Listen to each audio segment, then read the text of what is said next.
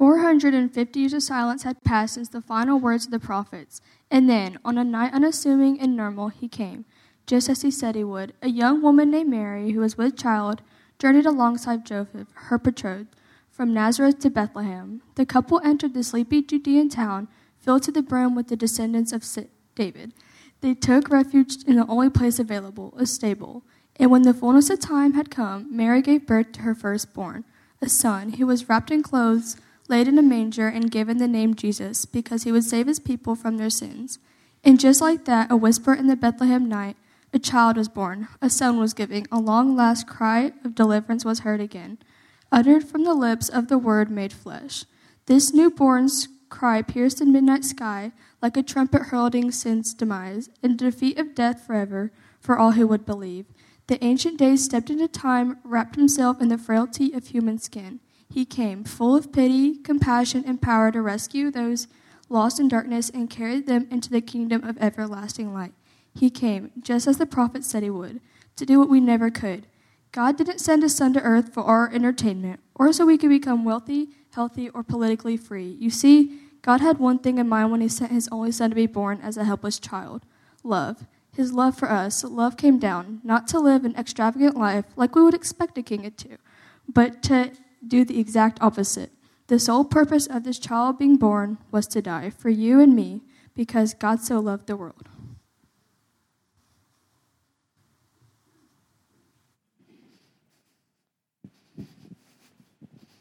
Amen. Thank you, Kate McDade, for doing our Advent reading for us this morning. Did a great job on that. And so Kate this morning is continuing our celebration of Advent. So thank you so much for doing that. For those of you who I haven't met yet, my name is Blake, and I am one of your pastors here at the Refuge Church. And I don't know about you, but Christmas time is upon us, and it is the favorite season in the Arnold household. Is anyone with me in that? Yeah, we have a lot to celebrate, right? You know, we say often that Christians, we should be the most celebratory people on the planet. Why? Because we have who? Sunday school answer, y'all. We have Jesus. That's why we get to celebrate. We get to celebrate because God chose to give us himself. He gave us Jesus. As Kate just mentioned, he arrived, came down, condescended to us, and that is what we're celebrating today. But on a more sad note, unfortunately, recently, I've been seeing a lot of strife happening in the world. I felt the room come down with me, unfortunately, but unfortunately, there's been a topic that's come up that has been dividing homes, putting wedges in marriages, ostracizing children from parents, and unfortunately, its damage is often, it can't be undone. And no, I'm not talking about politics, not talking about vaccines. I'm talking about white lights versus multicolored lights. So this is a big topic of discussion. I know this is hard for a lot of us to talk about. So I'm going to do an informal poll here in the room. So where is Team White Lights? Where we got? Wow, that is a strong showing, okay? Strong showing. Yeah, I'm hearing some boos. Okay, y'all, we're a church. We need church unity, okay? We need church unity, okay? All right, where are my Team Colorful Lights? I will say, they are a minority, but a vocal minority. So, okay, so, all right. So, okay, what'd you say? Mixed, okay. So, white can be considered a color in a multicolored format. Okay, I'm with you on that. So, use a little bit of, okay. Unfortunately, in this room, the white lights have it, okay? White lights have it. I will say, as a recent convert, I am now colorful lights. So, thank you for my beautiful wife, Sam. So, okay. Next, I want to see how many friends I have in the room. Real versus fake, okay? So, where are my real tree friends? Okay? Ooh, not a lot. Or as I should say, the purists in the room, right? Okay. The people that do it correctly is what they would say. But anyway, all right, where's my artificial tree people? The majority, right? Okay, yeah. So it looks like in this room we have a lot of fake trees with white lights. Okay? That's what we have here, which isn't a bad thing for that. So, but okay, here's the thing. Should we really call it a fake tree? I mean, it's a real thing in your house, right? I mean, it's a real thing. It looks pretty real. I mean, it doesn't shed needles all over your house. You don't have to keep it alive. You don't have to spend money on it year after year. And they often come pre-lit, and it saves you tons of time. I think I've outed myself. I think we know where I am. I am team artificial tree all the way, baby, okay? So where are my artificial tree people? We got a few, okay? So regardless of what you want to do, I mean, if you want to waste your money every 12 months and watch something slowly die in your house for 5 weeks, that's on you. You do what you got to do, okay? That's fine. It's cumbersome to throw it away, all that. Anyway, but wherever you fall, wherever it's white lights or colorful lights, or real trees or fake trees, we're here to do the same thing. We're celebrating the risen Jesus, are we not? And that's what we're here to celebrate, celebrating that Jesus come down. We know that one day would pay for our sin debt. And as Pastor Paul last week opened up our celebration of Advent together, we talked about hope. Hope is what we have in Jesus. And I know he did a great sermon. If you didn't have a chance to catch Pastor Paul's sermon last week, I encourage you to go watch it online because it's a great reminder of what we have. But one thing that he said that I wanted to point out is this. Our hope is not in a place, it's in a person, Jesus. He is our past, present, and future hope.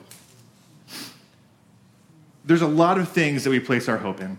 Jobs, security, spouses, kids, our country, our leaders, experiences, you name it.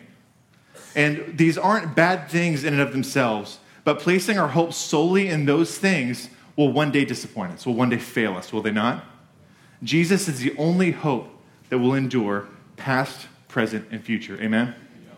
That is what we place our hope in. Thank you for that reminder last week, Paul. So this morning, we get to move on to our next focus of our Advent season, love. So although love is traditionally represented by one of the Advent candles like we have lit here in front of me, we don't talk about love only at Advent here at Refuge, do we? How often would you say, church, we talk about love? A lot is a good answer.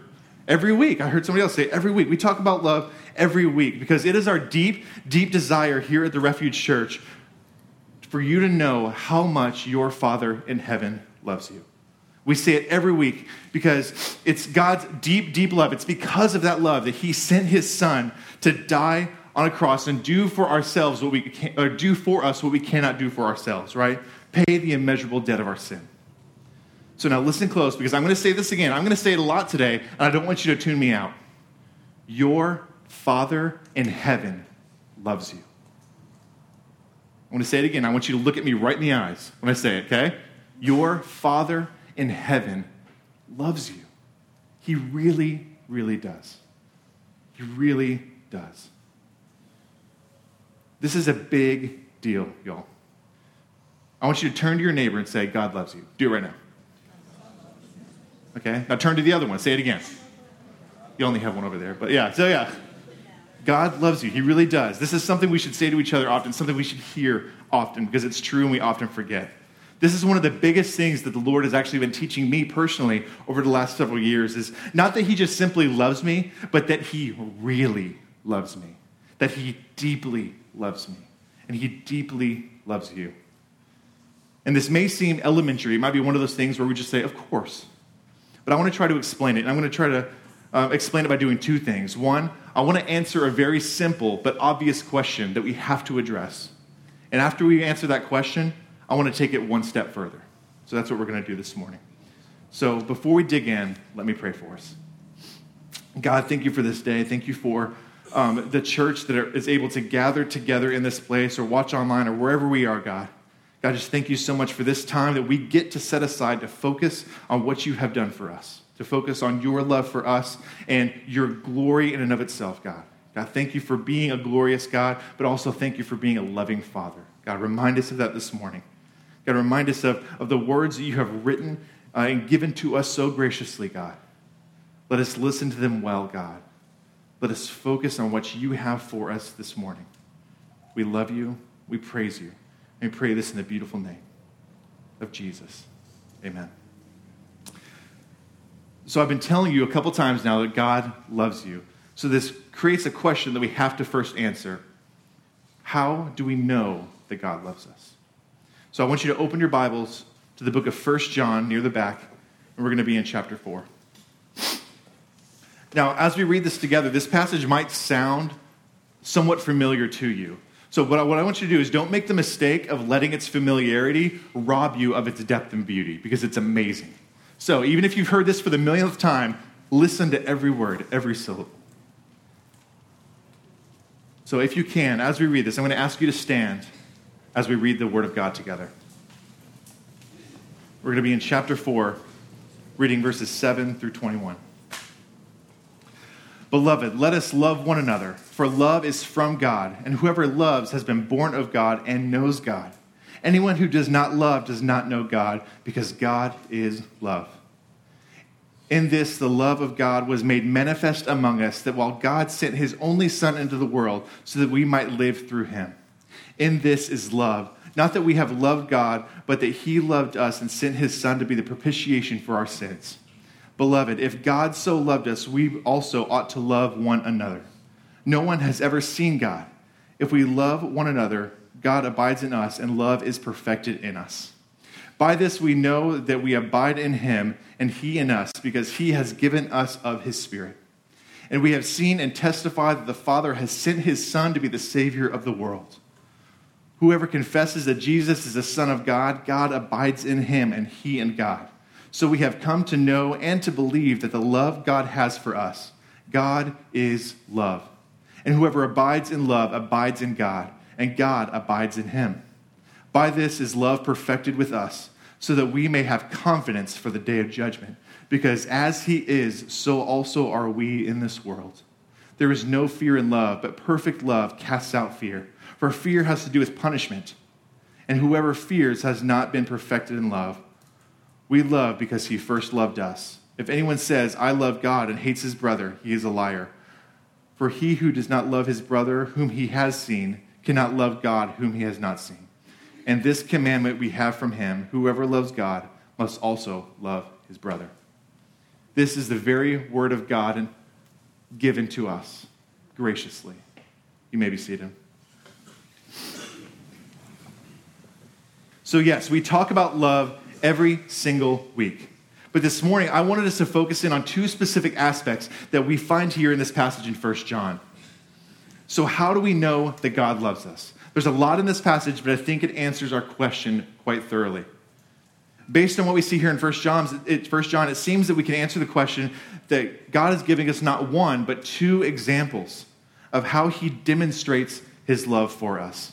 In verses 7, 8, 12, 19, 20, 21, he gives his first example. We love. I mean, can we all agree on that? You yourself are capable of love, correct?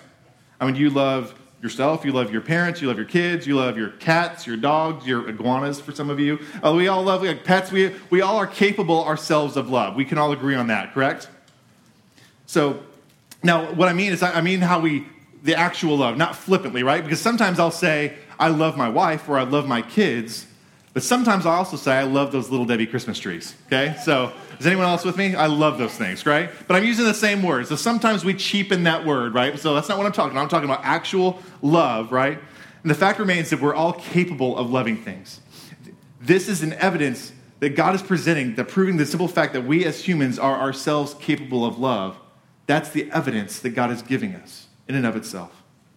Right off the top, in verse 7, we read, Beloved, let us love one another, for love is from God, and whoever loves has been born of God and knows God. Our love for one another is evidence of love because love is first from God. Y'all tracking with me on that? And God has wired it into us to most importantly point us to him. In 1 John 4:19, we read, we love. How does that finish? Because why? We love because he first loved us. He is the source of love. And this is the first bit of evidence God is giving us in 1 John. The only reason you and I are capable of loving something or someone else is because your Father in heaven first loved you. That's the only way it's even in you to begin with. How gracious of God is it that he baked into us this constant reminder of his love for us. How amazing is that? So when you're overcome by love for someone or something, or even Little Debbie Christmas tree cakes, don't let it stop there. Let it continue on to where it's meant to go, which is worship for our King and our Creator who ultimately loves you. Y'all with me? So looking at verses 11 and 21, it takes it a step further. For those English majors out there, the Lord is defining the word love not as a passive noun, but as an active verb. In other words, God is showing us that love isn't just a feeling that you hope to catch someday, that it's something that we're commanded to give, to do, to be active in doing it outside of ourselves. Now, this could be a whole other sermon, but I simply want to say this on this specific point. It's easy to love those that are lovable, and it's easy to like those that are likable. But what about the outcast? What about the weirdos? What about the kids that sit by themselves in the cafeteria, the uncool crowd? What if you don't feel like loving those people? Well, we see more examples of this command in the Gospels. When Jesus told his disciples in the Gospel of John, "By this all people will know that you are my disciples, if you have" what for one another? Love. If you have love for one another. So love for one another, even the weirdos? You might be thinking to yourself, that's a tall order. And I agree, but I don't believe God is asking us to dig down deeper and just love harder.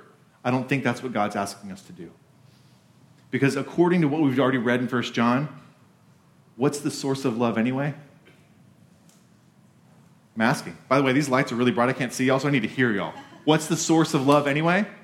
God. It's not your heart. Our hearts are desperately wicked, right? So the source of love is what? Is God. God is the source of love, is what we read here just in 1 John.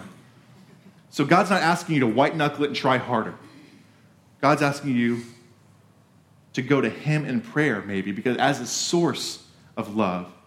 And maybe if we ask God to place a love in our heart for those people, the outcasts, the uncool kids, and then we get to make the choice to love them well. Because after all, God made the choice to love you well, did he not? We're all uncool kids, right? God made the choice to love you. Who are we not to love others? In fact, this leads us to the second example God gives us in our passage here in 1 John, where he demonstrates his love for us. In verses 9 and 10 of our text, we read this. In this, the love of God was made manifest among us, that God sent his only Son into the world so that we might live through him. In this is love, not that we have loved God, but that he loved us and sent his Son to be the propitiation for our sin. Now, propitiation, I know, is one of those $10 theological words, but really all it means is it could also be read as sent his Son to be the one who pays for our sins. So here we see the Father's second example of how he lavishly demonstrates his love for us. The Father gave us his Son. Y'all, are y'all seeing what a big deal that is? Would God do that for us if he didn't love us deeply? Of course not. The Father gave us his Son. And in verse 9, we read that we love God was made manifest among us. That's what we read in verse 9, by sending us his Son to the world, which could also be translated as God made his love widely and clearly known to us by sending his Son into the world. And we see this theme over and over in this passage in 1 John, but we see it all over the New Testament. In fact, the Lord gives some more perspective of this in the book of Romans. So let me read this, and I have it on the screens for y'all. For one will scarcely die for a righteous person, though perhaps for a good person one would even dare to die. But God shows his love for us in that while we were still sinners, Christ died for us.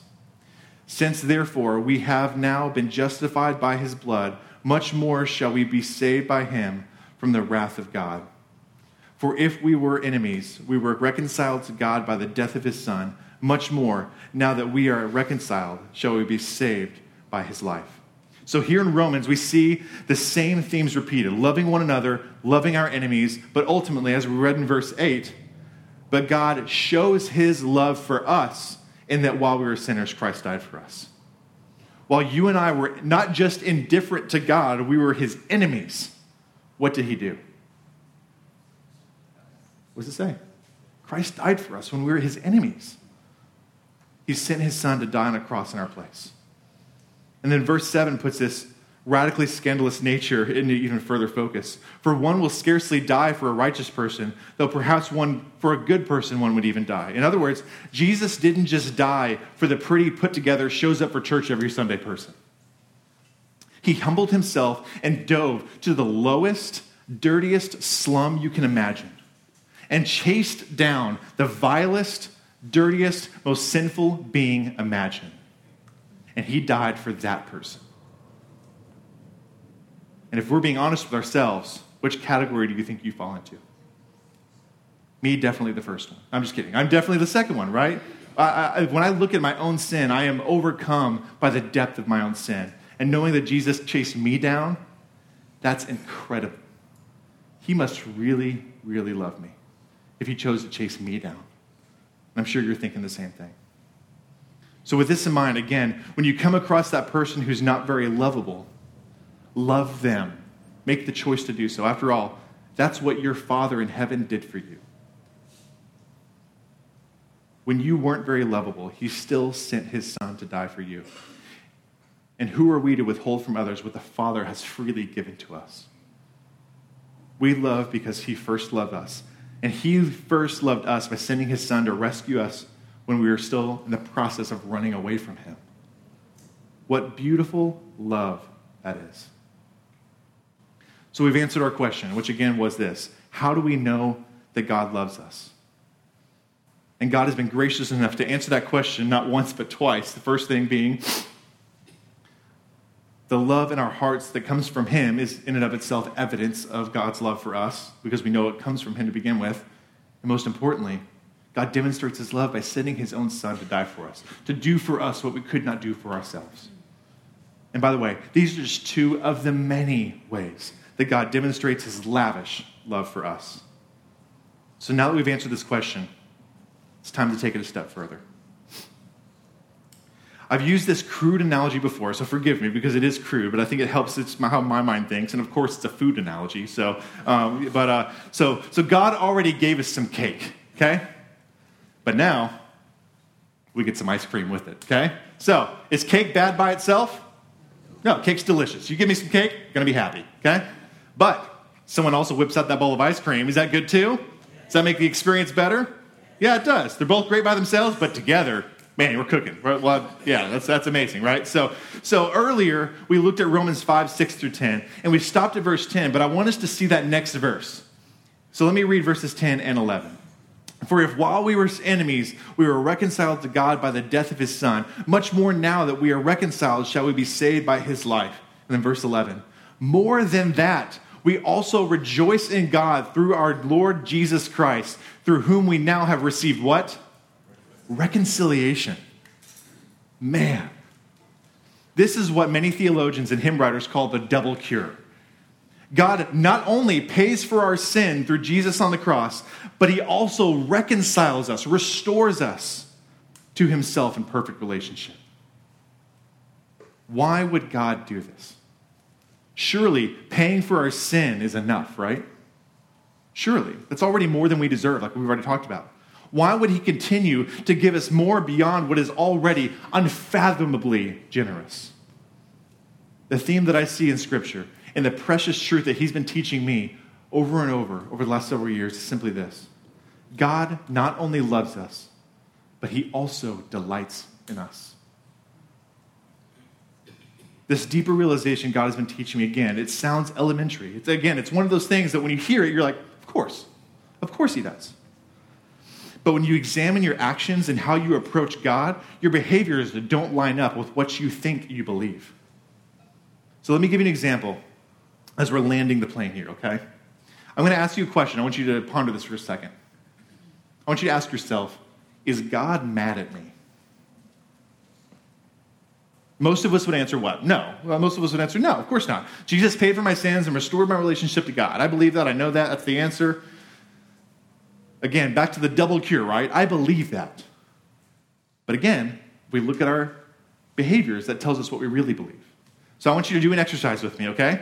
I want everyone to think of a recent sin that you've committed recently, okay? Now say it out loud. I'm just kidding. Don't do that. But, okay, but keep that in your head, okay? Maybe it's something little, maybe it's something big, maybe it's something you never told anyone, but God knows, obviously, right? And that may be scary to even think of it. But think of that in your mind. And I want you, when that sin occurred, or when you were convicted of that sin, what did you do? Did you immediately go to God in prayer and ask for forgiveness and look for his comfort? Or did you hide from God for a while out of guilt and shame? Maybe you're doing it right now. Maybe it's something that you know is there, but you haven't addressed it with God yet. I got to be honest, I did the second one a lot. I still do the second one a lot. I would tell you that I believe that God is perfectly happy with me because of Jesus. But my actions tell me that I only believe that when things are going well, when I'm not being convicted of my sin. But as soon as I sin, which is often, I'll confess, I no longer think God is happy with me. So what do I do then? Personally, I try to pray harder, or I read my Bible more, or whatever that is. Because really what I'm doing is I need to show God that I'm sorry. I need to show him that I'm thankful for his forgiveness. Is there anything wrong with praying or reading your Bible? Of course not. Don't hear me say that. But what it's really showing is what the state of my heart in those moments. What I'm really doing is I'm wallowing in my own guilt and shame, and I'm working to make myself feel forgiven, is what I'm really doing. I'm making it about me. I'm trying to cause God to forgive me again. And I'm hiding from the presence of God, just like Adam and Eve did in the garden, because apparently I think that I need to clean myself up again before I can make myself presentable to God again. This is where God has been teaching me to just do this over the last several years. Now, that might sound like a convenient cop-out, right? Shall we go on sinning so that grace may abound? Of course not, right? But we see in Scripture over and over these feelings of guilt and shame for the Christian are not from God. In fact, when I sin, I don't have to pray harder or read my Bible more to make God like me again. I know this because God, throughout the Scripture, says this over and over. One of my favorite spots in Scripture being this one. There is therefore now no condemnation for those who are in Christ Jesus. I want to read that again. I want you to hear it. There is therefore now no condemnation for those who are in Christ Jesus. If you are a Christian, rescued by Jesus from your sin, he paid for that sin that you feel guilt and shame over. And what does God say about your status before him? There is now how much condemnation? A little bit of condemnation? 10% of condemnation? What does it say? No condemnation. This much. 0% condemnation for those who are in Christ Jesus. So I want you to really believe that. And I do have some homework for you in this. It's an exercise you can do. So this week, if you sin, I'm just kidding, you're going to sin. so when you sin, or for me, probably sometime in the next couple hours, or right now, and I want you to do something, okay? When you sin, I want you to do something. It might feel counterintuitive. I want you to run to God in prayer. I want you, maybe you physically run to a room somewhere to pray. But in that moment, when you feel convicted of your sin, I want you to pray immediately, even though you feel like you shouldn't, because you feel like you should be hiding from a God who's mad at you. But what did we just talk about? Is God mad at you? No. So I want you to run to him in that moment. And usually when this happens, I know that what you're going to find is not a God who's doing this and pointing down at you. Look who's here again, right? You're going to find a God with open arms who's looking forward to his son or daughter coming to him in a time of need. So I challenge you this week to do that immediately. Think about that when you feel convicted of that sin. And you're going to find a Father who loves you because he does. So I want you to listen to these words because the prophet Zephaniah had some words on this very, very topic. So I don't want you to turn there. I want you to simply listen to these words as we close. Sing aloud, O daughter of Zion. Shout, O Israel. Rejoice and exult with all your heart, O daughter of Jerusalem. The Lord has taken away the judgments against you. He has cleared away your enemies. The King of Israel, the Lord, is in your midst. You shall never again fear evil. On that day it shall be said to Jerusalem, fear not, O Zion. Let not your hands grow weak. The Lord your God is in your midst, a mighty one who will save. He will rejoice over you with gladness. He will quiet you by his love.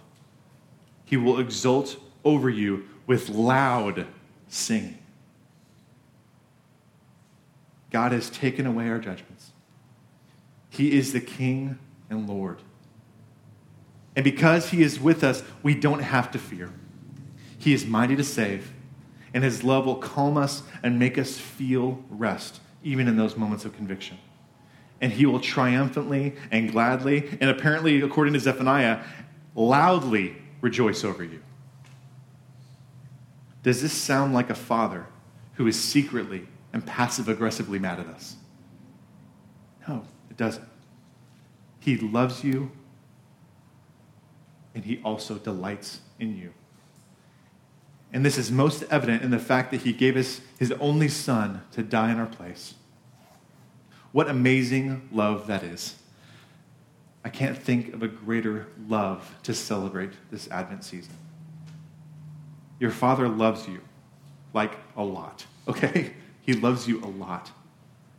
Not only that, he also delights in you. And he invites you to simply be with him and enjoy his presence, even in those moments where we feel like we should be running away. And it's here that we get to rely on him fully. So do that this week and do that today. Let me pray for us.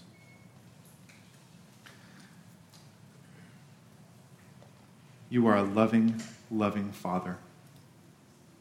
God, thank you for looking at your sons and daughters and smiling. Thank you for the promise that for those of us who have confessed with our mouths that Jesus is Lord and believe in our hearts that you raised him from the dead, thank you for allowing those of us who have done that to now no longer be in condemnation. That is great news, God, because I feel like I should be condemned. And I know I'm not alone in this room. So God, for those of us who have been saved by your great work on the cross, God, give us the confidence that we read in 1 John. Give us the confidence on the day of judgment, knowing that we can rest in you, that we are already forgiven of sins past, present, and future. Remind us of that confidence we have. God, let us continue to run to you in those moments of weariness and those moments of sinfulness, God. God, be the Father who is always that we see you as the Father with your arms open. We know that you are, God, but sometimes it's hard for us to believe. So we ask in those moments, help us in our unbelief. God, I want to pray specifically for people this morning where Romans 8:1 does not apply to them because they are not in Christ Jesus. God, you love them. You do. You love the world. But God, some people in this room or listening online right now will stand condemned because they did not put their faith in Jesus Christ. So God, for those people, whether they know they're running from you, or maybe those people who have been pacified by cultural Christianity, but they have never truly believed in you, God, I pray that you convict their hearts right now. God, I pray that there are some today that realize that the weight of this condemnation is real. But what you are inviting them to do is realize that condemnation cannot be lifted by themselves, but only by the work of Jesus on the cross. I pray that that happens this morning, this very hour. I pray that there are some who finally are raised from death to life. They felt you tugging at their heart for a while. Today's the day of salvation. Let that be true today. Let us say that for at least one today. God, thank you for what you have done for us. Thank you for how you love us. Thank you for showing us and demonstrating your love for us in such amazing and beautiful ways. We love you and we praise you. Thank you for how much you love us. And we pray this in the beautiful name of Jesus. Amen.